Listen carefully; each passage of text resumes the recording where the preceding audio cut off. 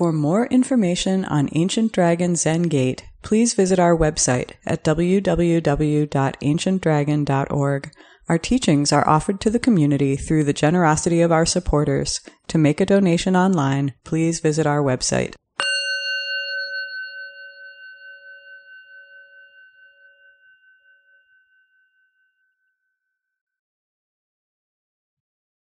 The unsurpassed, profound, and wondrous Dharma is rarely met with even in 100,000 million kalpas.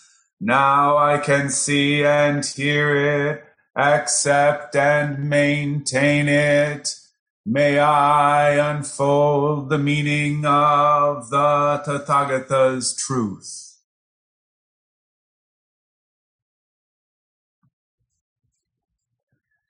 And I'll just say that this morning's service will be a memorial dedication for the great Vietnamese Buddhist teacher Thich Nhat Hanh, and for the great American author and feminist Bell Hooks, and for Ken Ballard, who was a former practitioner at Ancient Dragon.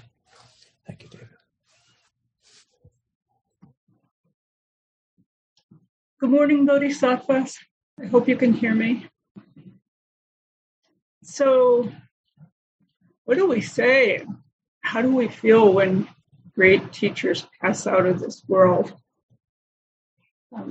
At this moment, what I'm feeling is tremendous gratitude. And I hope we'll honor the lives of Bell Hooks and Thich Nhat Hanh this morning in our conversation. One of the important teachings of Thich Nhat Hanh was that our own life has to be our message.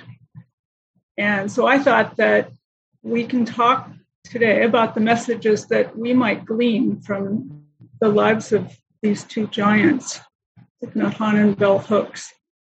Bell Hooks is less of a household name, but her life had a tremendous impact on our culture and on my personal understanding, both as a feminist and as a conservation professional. In the first paragraph of her obituary in the New York Times, she was credited with, quote, helping to push feminism beyond its white middle-class worldview to include the voices of Black and working-class women. And it goes on to say, if that seems like conventional wisdom today, that's in large part because of the enormous impact Ms. Hooks had on both feminism and Black women. And I would add on white women and everyone else, including the New York Times. But of all the tributes I've read since she died in the middle of December at the age of 69, what I found missing was mention of her strong voice in helping to diversify the environmental conservation movement in this country. In a wonderful essay that was published by Orion magazine in 1996, so 25 years ago, diversifying the conservation movement is what is happening now. She was doing this 25 years ago. Her essay is called Touching the Earth, and she directs it to other African Americans and makes a strong case for the value to African Americans of reconnecting with nature after what she saw as the disconnection that resulted from the Great Migration. So here are a few bits from that prescient and brilliant essay. When we love the earth, we are able to love ourselves more fully. I believe this. The ancestors taught me it was so. It must have been a profound blow to the collective psyche of Black people to find themselves struggling to make a living in the industrial North, away from the land. Without the space to grow food, to commune with nature, or to mediate the starkness of poverty with the splendor of nature, Black people experienced profound depression estrangement from nature, and engagement in mind-body splits made it all the more possible for Black people to internalize white supremacist assumptions about Black identity. Collective Black self-recovery takes place when we begin to renew our relationship to the earth, when we remember the way of our ancestors, when the earth is sacred to us, our bodies are also sacred to us. So Bell Hooks was the pen name of Gloria Jean Watkins, and she was born September 25th, 1952 in Hopkinsville, Kentucky, near Tennessee, in the Jim Crow South.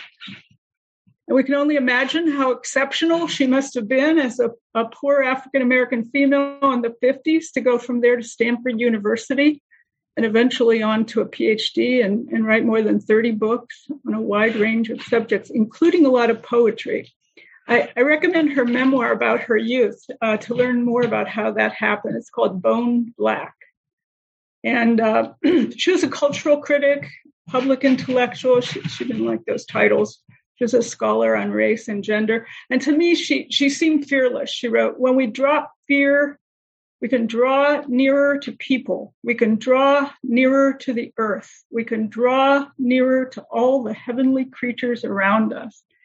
And you might guess from that language that Bell Hooks was also a Buddhist practitioner. That's how I first learned about her from a Dharma talk many years ago. I was amazed to hear about a Black feminist Buddhist academic, and I immediately devoured everything she had written. She was exposed to Buddhism first through beat poetry, most notably Jack Kerouac and Gary Snyder. And she met Snyder when she was 18 years old, and he invited her to a May Day celebration at the Ring of Bones Zendo in California. And she says that she's engaged in various forms of what she calls a Buddhist Christian practice ever since. She talked about this in an interview in the New York Times in 2015. She said, Buddhism continues to inspire me because there is such an emphasis on practice. What are you doing? Right livelihood, right action. We're back to that self-interrogation that is so crucial. It's the discipline that comes from spiritual practice that is the foundation of my life. If we talk about what a disciplined writer I have been and hope to continue to be, that discipline starts with a spiritual practice. It's just every day, every day, every day. So if we return to what Thich Nhat Hanh said, our own life has to be our message. That's the message I take from considering the very fine life of Bell Hooks, spiritual practice, however you define it, every day, every day, every day. Bell Hooks. And Thich Nhat Hanh, I'd actually been planning to talk about Thich Nhat Hanh today before we learned that he had died, because my original subject for this talk was going to be climate change. A friend had asked me, so what's the Buddhist response to climate change? And I heard myself answer, well, follow the precepts in the Eightfold Path and pay attention. Pay attention to nature. Attention, attention, attention. And I wondered if I could find better answers. And so I looked up the recent film by Joanna Macy that Tigan had recommended on climate change. And Joanna Macy is one of the wisest teachers I've ever met. She's a force. She's 92 years old now, and she's written a dozen books, and she's taught about peace and justice and deep ecology. And I am going to take the liberty of calling Dr. Macy Joanna because I think of her as our friend. Joanna begins her film about climate change by quoting Thich Nhat Hanh. He answered that question about an appropriate response to climate change this way. What we most need to do is to hear within ourselves the sounds of the earth crying. In other words, we're the earth, and the earth is crying, and we need to listen. And Joanna adds to this, of all the dangers we face, from climate chaos to nuclear war, none is so great as the deadening of our response. And I am going to confess that I have felt deadened recently. I felt my response deadening. And so it's good to be reminded of that. If we can't feel the pain and the joy around us, we'll be paralyzed. But I realized that pretty much everything Thich Nhat Hanh taught about mindfulness and practice is what we need to be doing about climate change. He talked about collective awakening. This kind of enlightenment, he says, is crucial to a collective awakening. In Buddhism, we talk of meditation as an act of awakening, to be awake to the fact that the earth is in danger and living species are in danger. He talked about revolution. There's a revolution that needs to happen, he says, and it starts from inside each one of us. We need to wake up and fall in love with earth. Our personal and collective happiness and survival depends on it. He talked about interdependence. In his view, above all, Buddhism is based on the recognition of interdependence.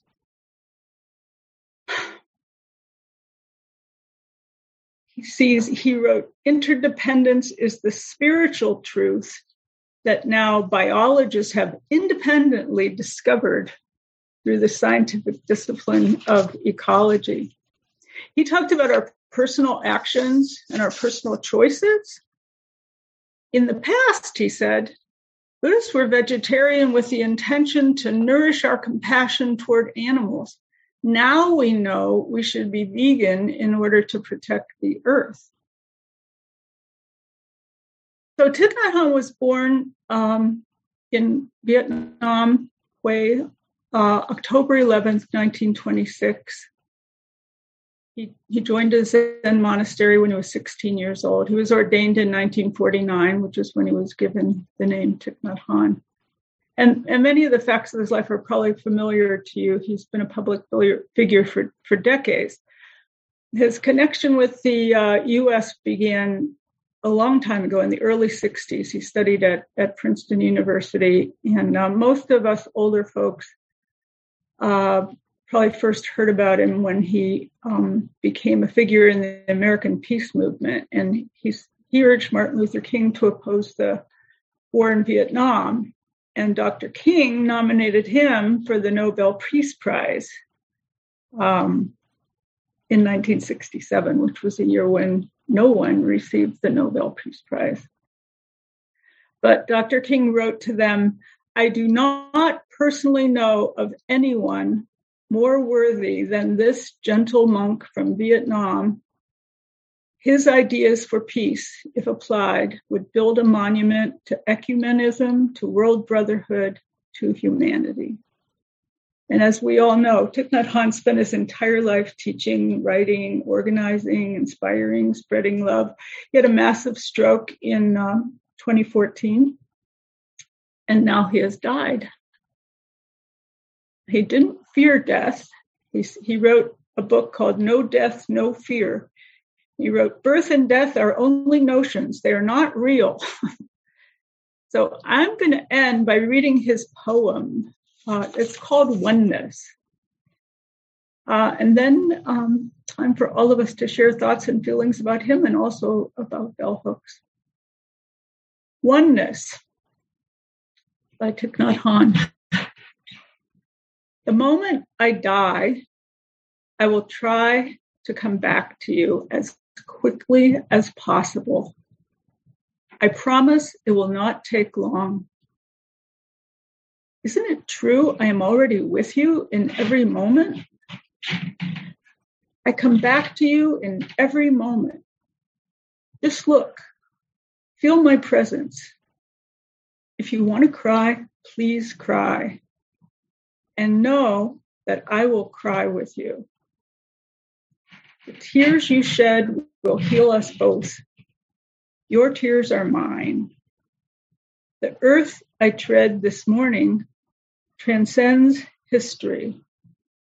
Spring and winter are both present in the moment.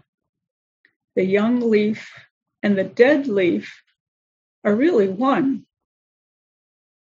My feet touch deathlessness, and my feet are yours. Walk with me now. Let us enter the dimension of oneness and see the cherry tree blossom in winter. Why should we talk about death? I don't need to die to be back with you.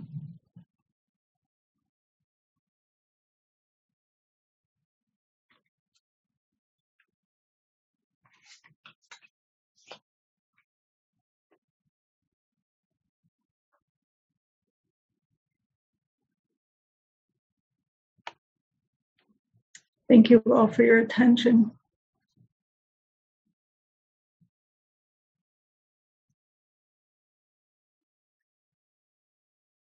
I think David will help recognize people who would like to say something. Thank you, David. Yes.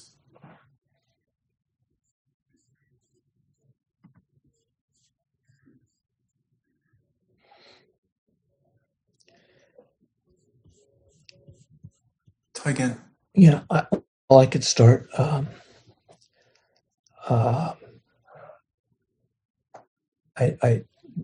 I've read some of bell hooks, don't know as much about her as I should. I know that she has written about Buddhist practice very beautifully. Thich Nhat Hanh, I had the opportunity to do a few-day seminar with him at Green Gulch Farm way back in the 90s. And also around then, I did a almost week-long teaching with him down near San Jose about the Lotus Sutra. And I had the experience when Thich Nhat Hanh was speaking the Lotus Sutra, I suddenly was transported back to Vulture Peak and listening to the Buddha speak. It was a strange feeling and wonderful. So many things to say about Thich Nhat Hanh. One is that at a time when a lot of American Zen was very kind of macho and strict and all that, he emphasized a very gentle practice, and he said that everybody during Zazen should smile, should be smiling a little bit. That sense of enjoying. So, he was an important teacher about Buddhism. So I think other people may have comments, but when you have a chance, Gyoshin, might you say a little bit more about climate and what's happening with climate now and how bell hooks and Thich Nhat Hanh saw that? Today? I think I'll save that for another Dharma talk. It's a lot to talk about. Well, I'll call on myself. So when I think about Thich Nhat Hanh and bell hooks, the word love is the thing that comes up. I may be wrong, but I think they both wrote books called On Love. I don't know. I haven't checked, but several things to say about love.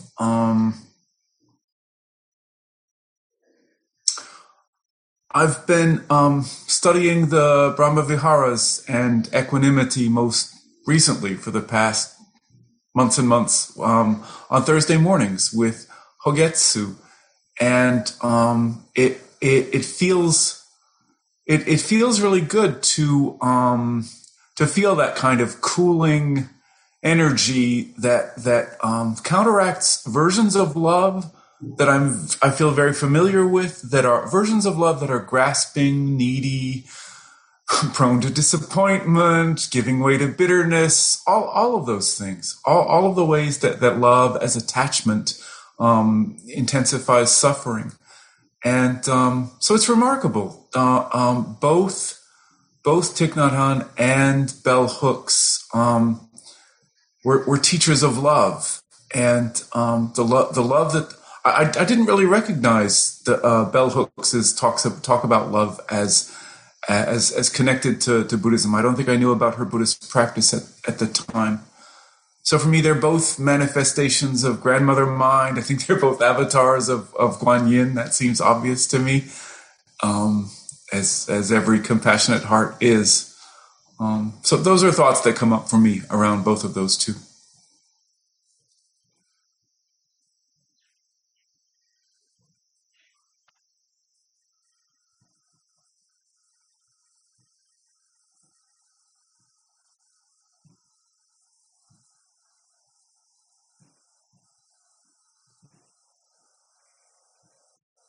Hogetsu.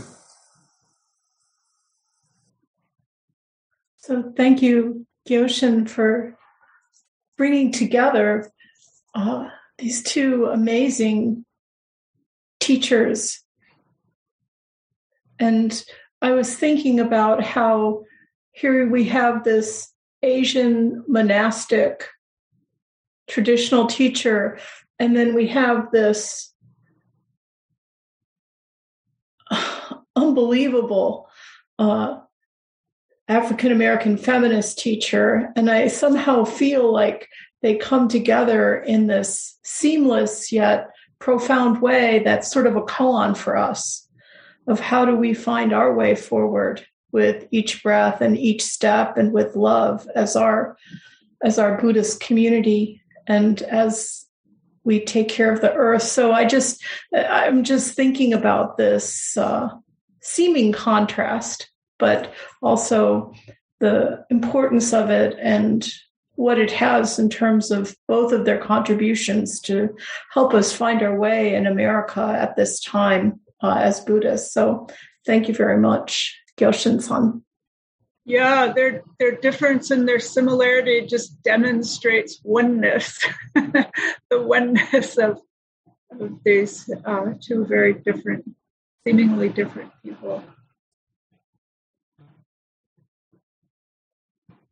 Bo, I think your hand was up. Yes. Thank you, Gyoshin, for this talk this morning. I in my teacher preparation program, we read the Bell Hooks book, Teaching to Transgress, which it was awesome to encounter that book. And I just cheated and made sure I was right about this. But I Googled during your talk, or just now, so I just, I have to admit my sin.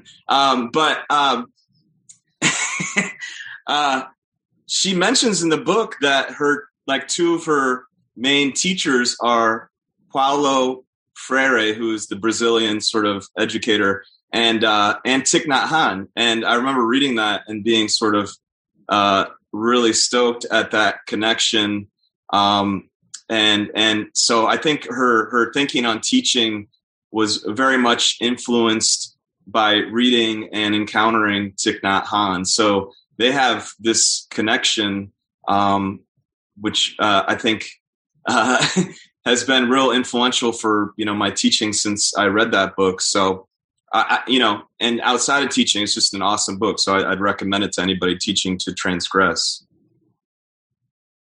I think there's a published conversation between the two of them in something like Tricycle. I forget, one of the big sort of popular Buddhist publications, but it's fairly recent. It's not from when she was young. I just love picturing her at age 18 going off with Gary Snyder to a May Day celebration. That just sounds like her. That was probably a lot of fun for both of them. Absolutely.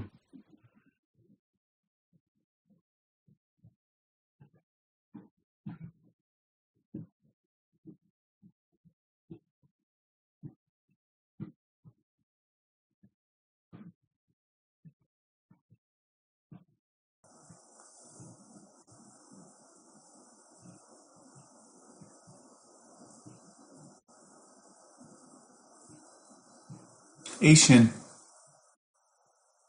Thank you for a thought-provoking talk and inspiring, Gyoshin.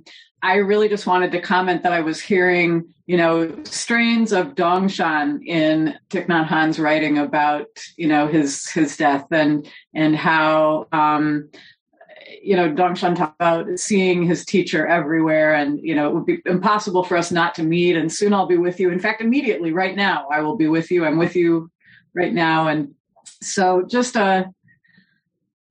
thank you for bringing that up. I also, I don't know, just apropos of nothing, I'm just sort of very much recognizing the transience of our lives these days. It's just very much in the forefront. I think partly because of the pandemic and partly because I'm downsizing. And so to reflect on the transitions of these great teachers, I think is just a very profound moment for me.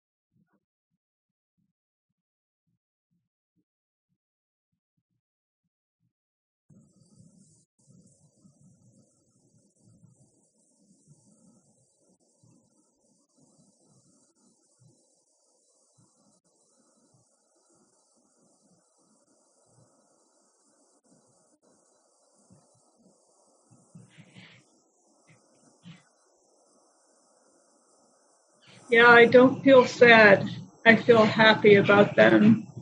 I feel so happy about them.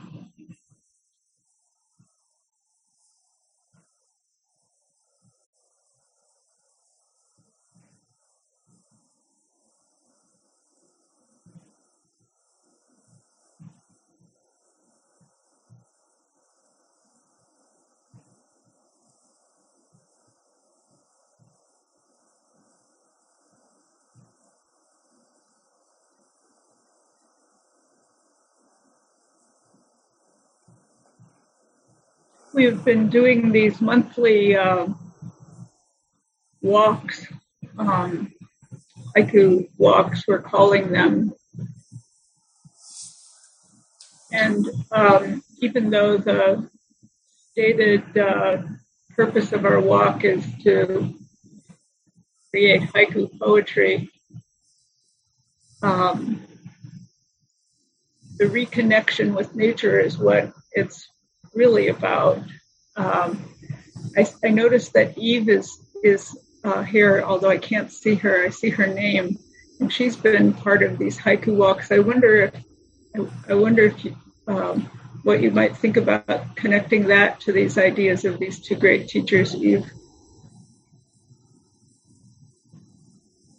Is she really there? The downside of yeah, I'm here. So you were saying connecting the haiku walks to, I mean, what I've felt on the haiku walks is that I think, with your guidance about our attentiveness, I think we have all felt, not outside of nature, but part of it. And I mean, that's one way to look at love too, that love is recognizing that look, I tend to use systems theory language. That's something that I know influenced Joanna Macy, but yeah, that you're part of a larger system and you're not separate from it.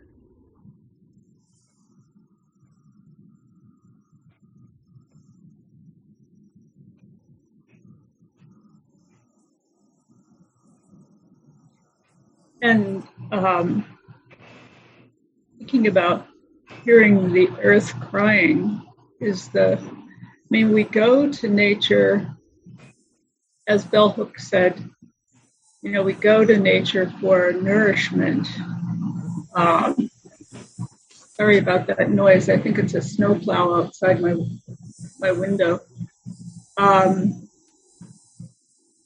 But in these times when there is such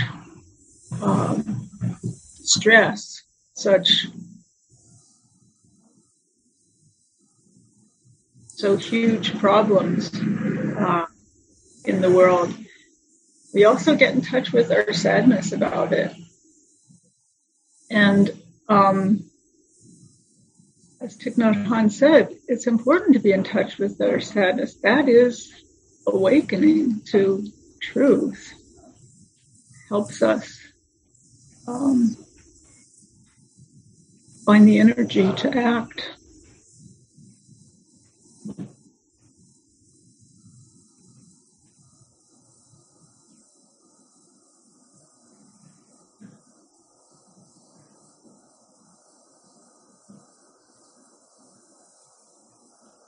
Good morning. Hey, Nicholas. Hey, thank you for the beautiful talk. I really don't have much to say, but I do keep thinking about a couple of stories that Jack Hornfield used to tell when Thich Nhat Hanh, probably in the 90s, when he was visiting Green Gulch, that same period, when he arrived at Spirit Rock for a visit, and there's a very long lane at Spirit Rock that comes up the rolling hills, and how the community stood and just watched Thich Nhat Hanh arrive in his flowing robes, the wind blowing, and how each step was so slow and mindful, as if he were, leaving his royal print with each step. And another story about Thich Nhat Hanh and the Dalai Lama, when they met, they got into a competition of who could bow the lowest to one another. When they met, they just kept going lower, and the other one would go lower, and the other one, Dalai Lama would go lower, and Thich Nhat Hanh would go lower. Sounds like a limbo contest. Yeah. So it's just, I don't know. I thought I would share that. And just to say, if you've been around in Buddhism, we've all he was such a powerful teacher that his teachings really seeped into everyone's work. And we're just so grateful to have had him as a guiding light and just as an inspiration for every Buddhist teacher I've ever known. And, so deep bows to this great spirit. May he return soon. Thank you.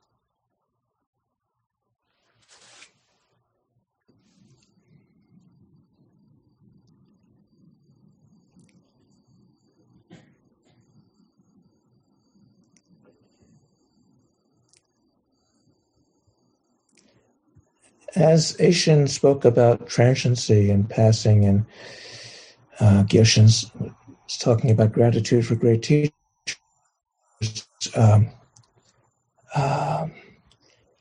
this only occurred to me as we started discussing this, but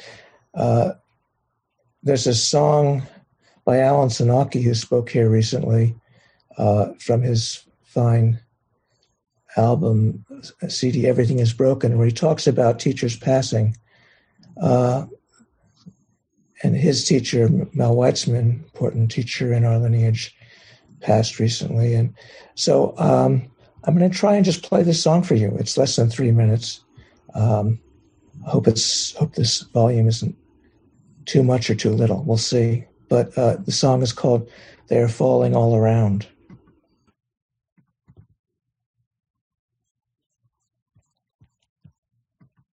Can you hear? No. Again, do you have a link? Because if you do, I could share the sound. Hold on, music. Let me start it again. Is that better? They are falling all around me. They are falling all around me.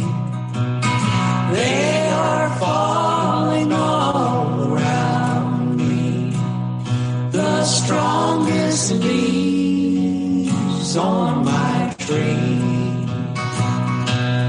Every letter brings the news down. Every letter brings the news down. Every letter brings the news down. of my life are moving on. Death comes and rests so heavy. Death comes and rests so heavy. Death comes and rests so heavy. Your face I'll never see no more. But you're not really going to leave me.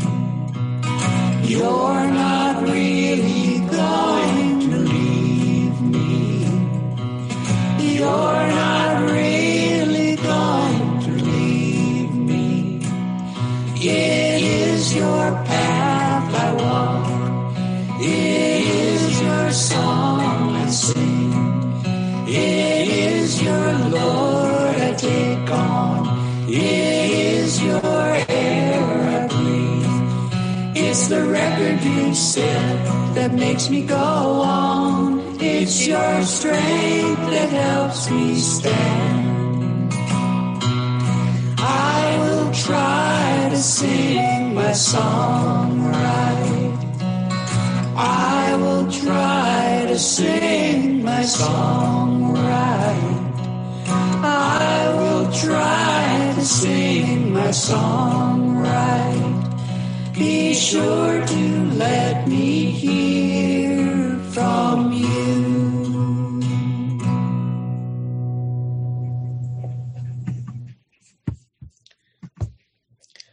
So that's Alan Sanaki's song, They're Falling All Around Us.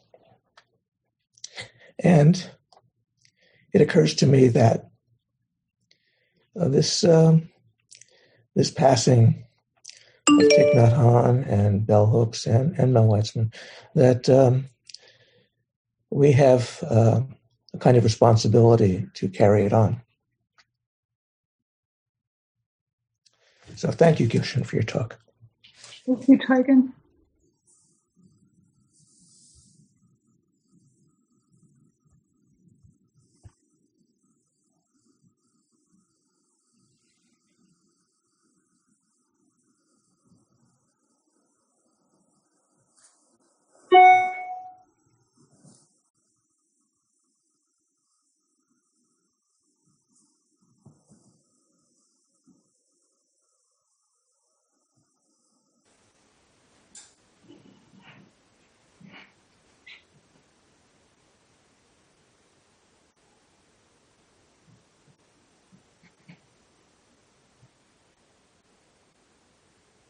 Please, others, feel free to respond anyway.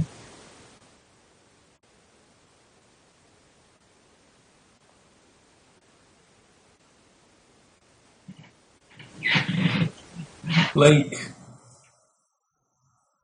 Yeah, so I have maybe more of like a recommendation question. I haven't actually come across bell hooks in my readings, so I was wondering if there was a good starting spot that you had to recommend for somebody that was completely unfamiliar. I would start with Bone Black. It's a memoir about her early days, and it is very intimate and sweet. I can think about other starting points. I mean, the thing about her writing is it varies from really academic to poetry. So you need a sampling to get a real picture of her amazing mind and heart. That makes sense. Thank you. Others may have thoughts on that.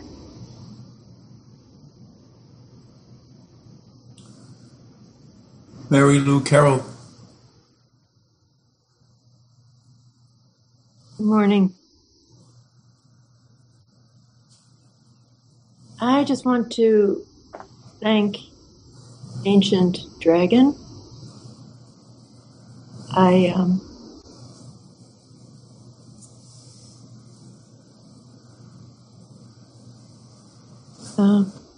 just wanted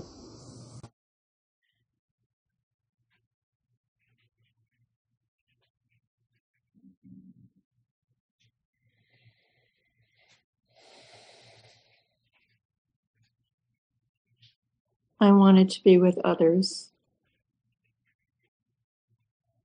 this morning who are able to, and who have acknowledged Thich Nhat Hanh and bell hooks. I'm so sorry. Okay. Bell hooks, who I'm so glad you paired them because, she was an enormous influence in my own understanding of feminism, racial equality.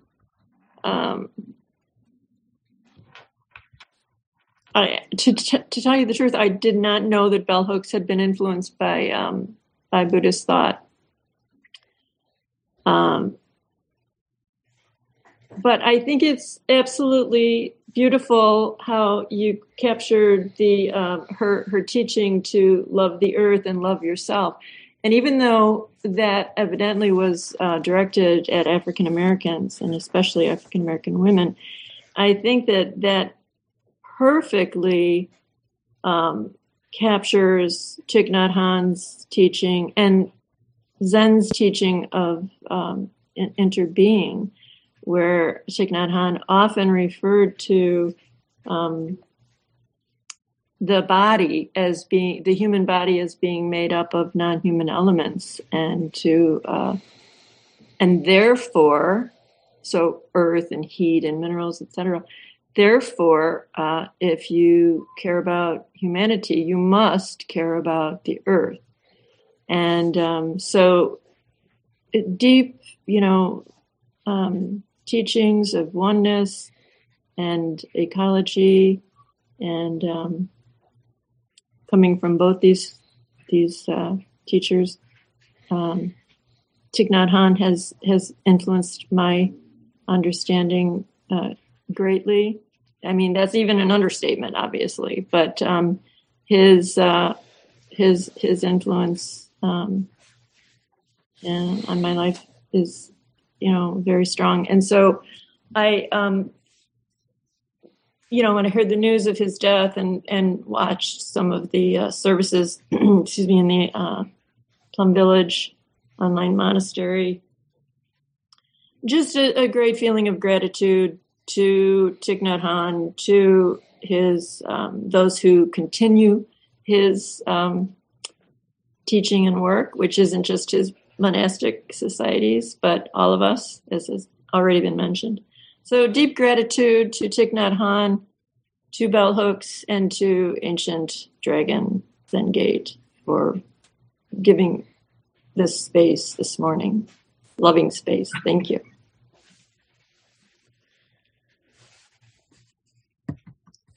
Mary Lou, thank you. Where are you coming to us from? Chicago. Oh, good. Chicago. Yes. So I will be sure to visit you again. I did come many years ago when you were still on, I think, Irving Park. Yes. A little storefront. And I'll be happy to reconnect with Ancient Dragon. Thank you for this online option. Wonderful. Check our website for many online programs. And yes. Thank you for your good words. Thank you. Brian Taylor. Yes, thank you. Gyoshin, I have I wonder if you might say something about this business of having spiritual heroes. We look to great teachers like Thich Nhat Hanh and the Dalai Lama in Buddhist circles, in popular culture, maybe in our own imagination. It can certainly be inspiring, as we've all been talking today. I wonder if you might say something about the potential downside and how having spiritual heroes like this can be a hindrance, or can it be? Well, there's a potential downside to just about everything, isn't there? Sometimes Taigen talks about the Santa Claus of Santa Clausification of Martin Luther King. I'm not sure I said that exactly right, but it can be that way, I think, with any wonderful teacher. We do tend to embellish, project, wish, etc. We are given to delusion, aren't we?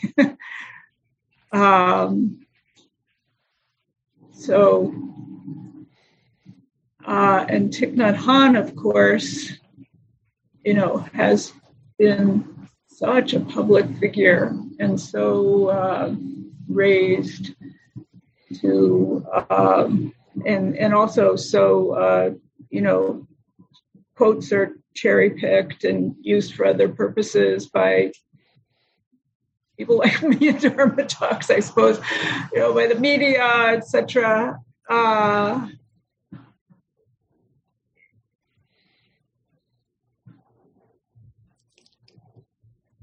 think this is why we sit, right?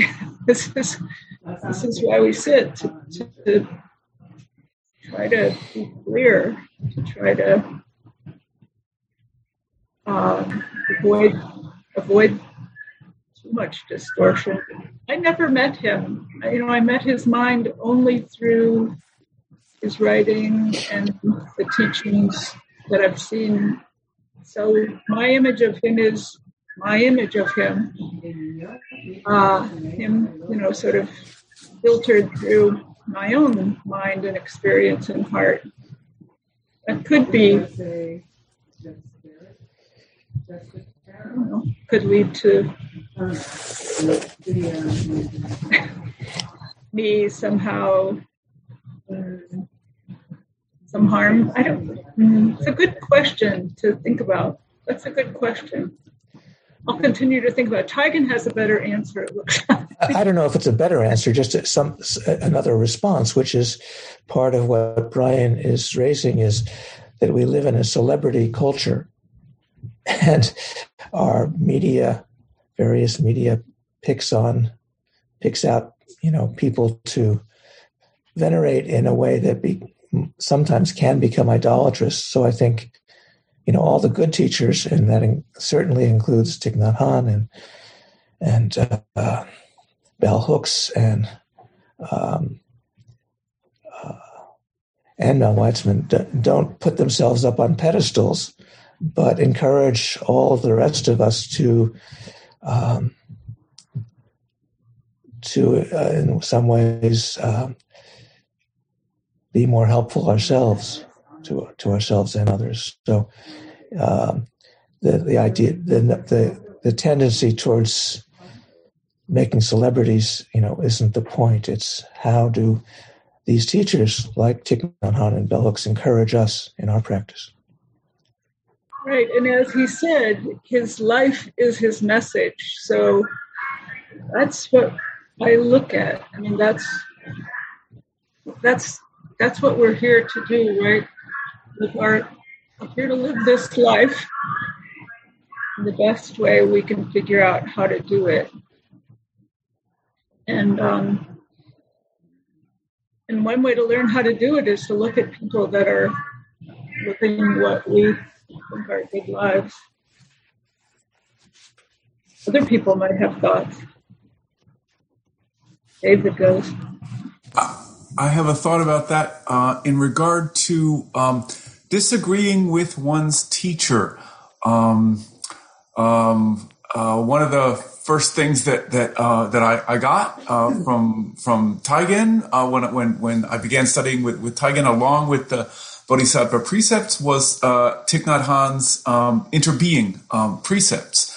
And there's a bit of language in there that, as we say, I have a problem with, that I don't agree with.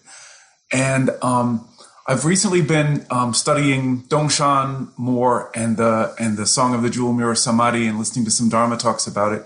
And Dongshan talks about disagreeing with his teacher Yunyan, and Reb Anderson talks about the intimacy of that disagreement.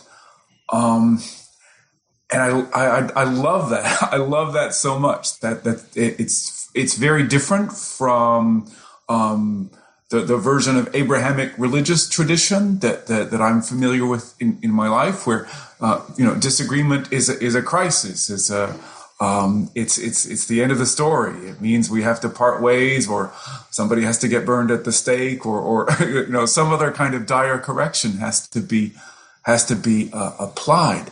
But in this moment, the fact that I disagree with Thich Nhat Hanh on a point feels so intimate and so tender, and maybe that's a kind of antidote to the kind of heroization, the kind of hero cult that you're talking about, Brian. Conversely, heroes are wonderful. I love it that in Taoism, the gods include these benefactors of humanity. So like these, doctors and other benefactors of humanity, and then their pictures are on temples as gods. Thich Nhat Hanh is that kind of god.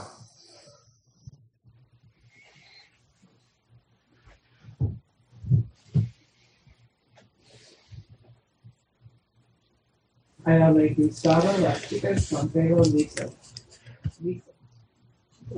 would second what you said, David, about the importance of disagreeing with teachers sometimes, or having dialogue. Dialogue means that we can have different views.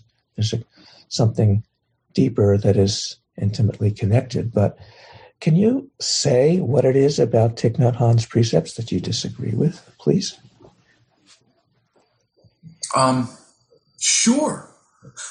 We've talked about this more than once. I don't remember the exact wording, but he says that sexual expression is for and only for, I forget how he puts it, a long-term commitment with one other person. And that doesn't line up with what seems to me to be the range of right action and right thought in regards to that area of human expression. And it seems to me that Buddhism arose in a place that in a place in time that where versions of people coming together were not exclusively monogamous, and it seems that Buddhism didn't have things to say about that. You probably see the reason why I didn't say precisely what the form of my disagreement was, but what the locus of my disagreement was. But that's the place, and it's it has to do with the intimate seriousness of that of that part of human life. I mean, that version of love. Thank you, David. I agree with your disagreement. I don't remember that being part of. I'm trying to find Thich Nhat Hanh's versions of the. Actually, he calls it the 14 phases of interbeing, which was originally his precepts, and I'm just so. This is maybe not the focus of the discussion, but I appreciate you bringing it up. And I'm looking for where in his 14 precepts that is. Anyway, I think part of Buddhism as a living tradition, meeting different cultures in different times, is adjusting how we see different aspects of human life. So thank you for that, David.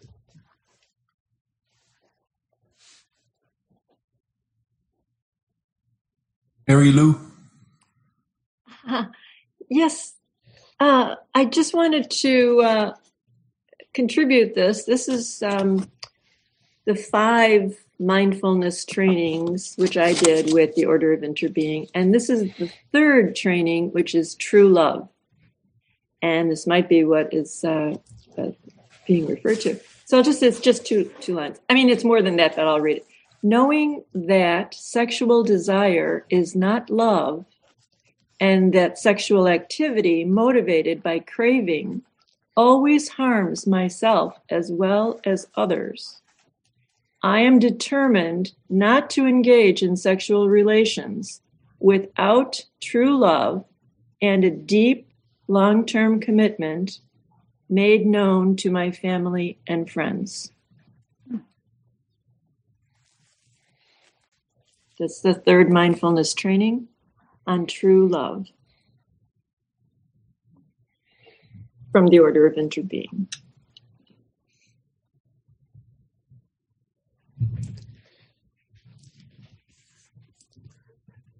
Thanks, Mary Lou. I had no memory of that whatsoever, although I'm sure I read it in the past.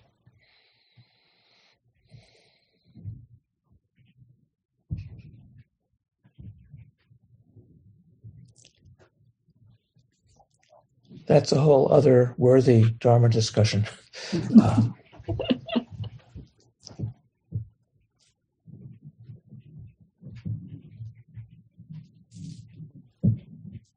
I just also want to thank everyone for your comments, because this is some of what I was putting forth when I said we had these two teachers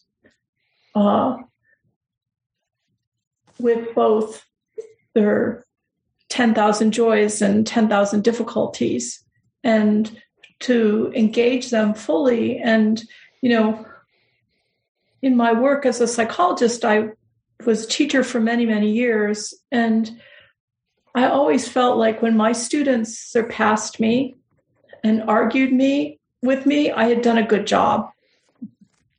And, I think there's something about being able to have this discussion and deal with the difficulty of our lives that, the lotus in muddy water that both of these teachers bring forth. I just really think we're honoring that. And I want to thank everyone for the engagement. So thank you.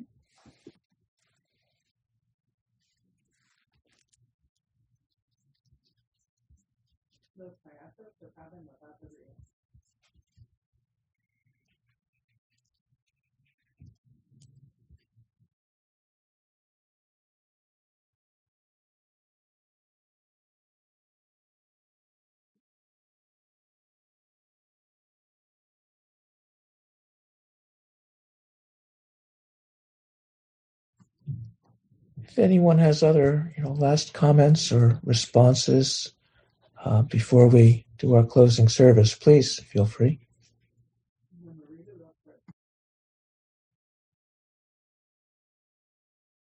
David Weiner.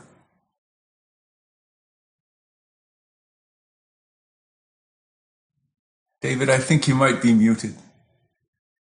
Thank you.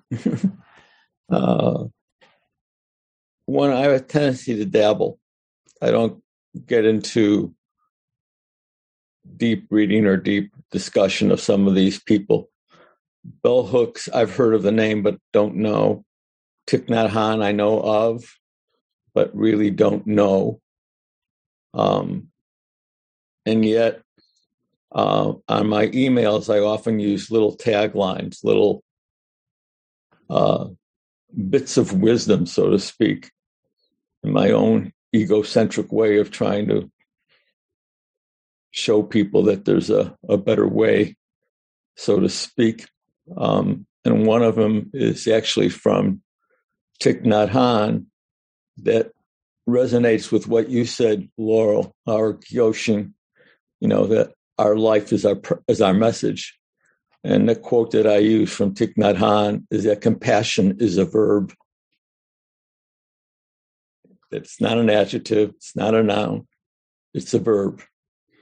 Compassion is a verb. And I think that's one of the things that really fascinates me. And the other thing about disagreements, Sanake was here last Monday, and we're talking about beloved community. And part of beloved community is that to agree to disagree is to be avoided. And that what we look for is commonality. But I think what happens in this beloved community is, even though we may have disagreements with our teachers or someone else, we try to bring out the best in each other. And I think that's what Thich Nhat Hanh is trying to do, and is to bring out the best in us. And even if we disagree, it's still the concept of how can we bring out the best in each other that it seems to be so part of what I've heard. I don't know his message because I really haven't read him, but from what I've heard today, there seemed to be so much of who he was and who Bell Hooks was, bringing out the best in each other.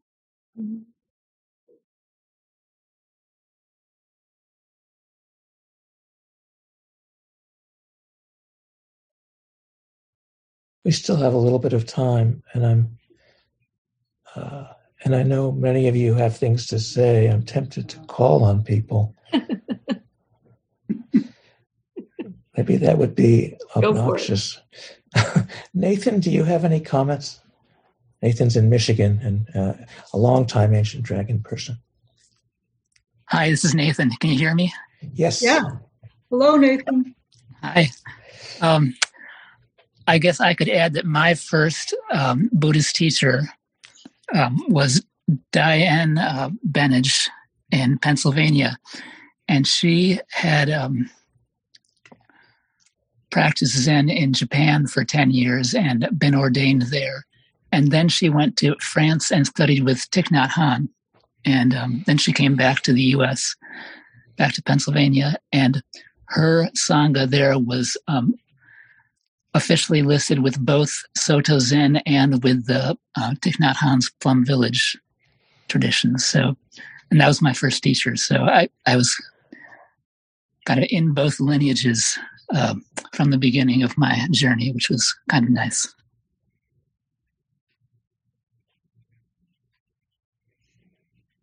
Thank you, Nathan. And I would add that Thich Nhat Hanh was a major influence on modern Soto Zen.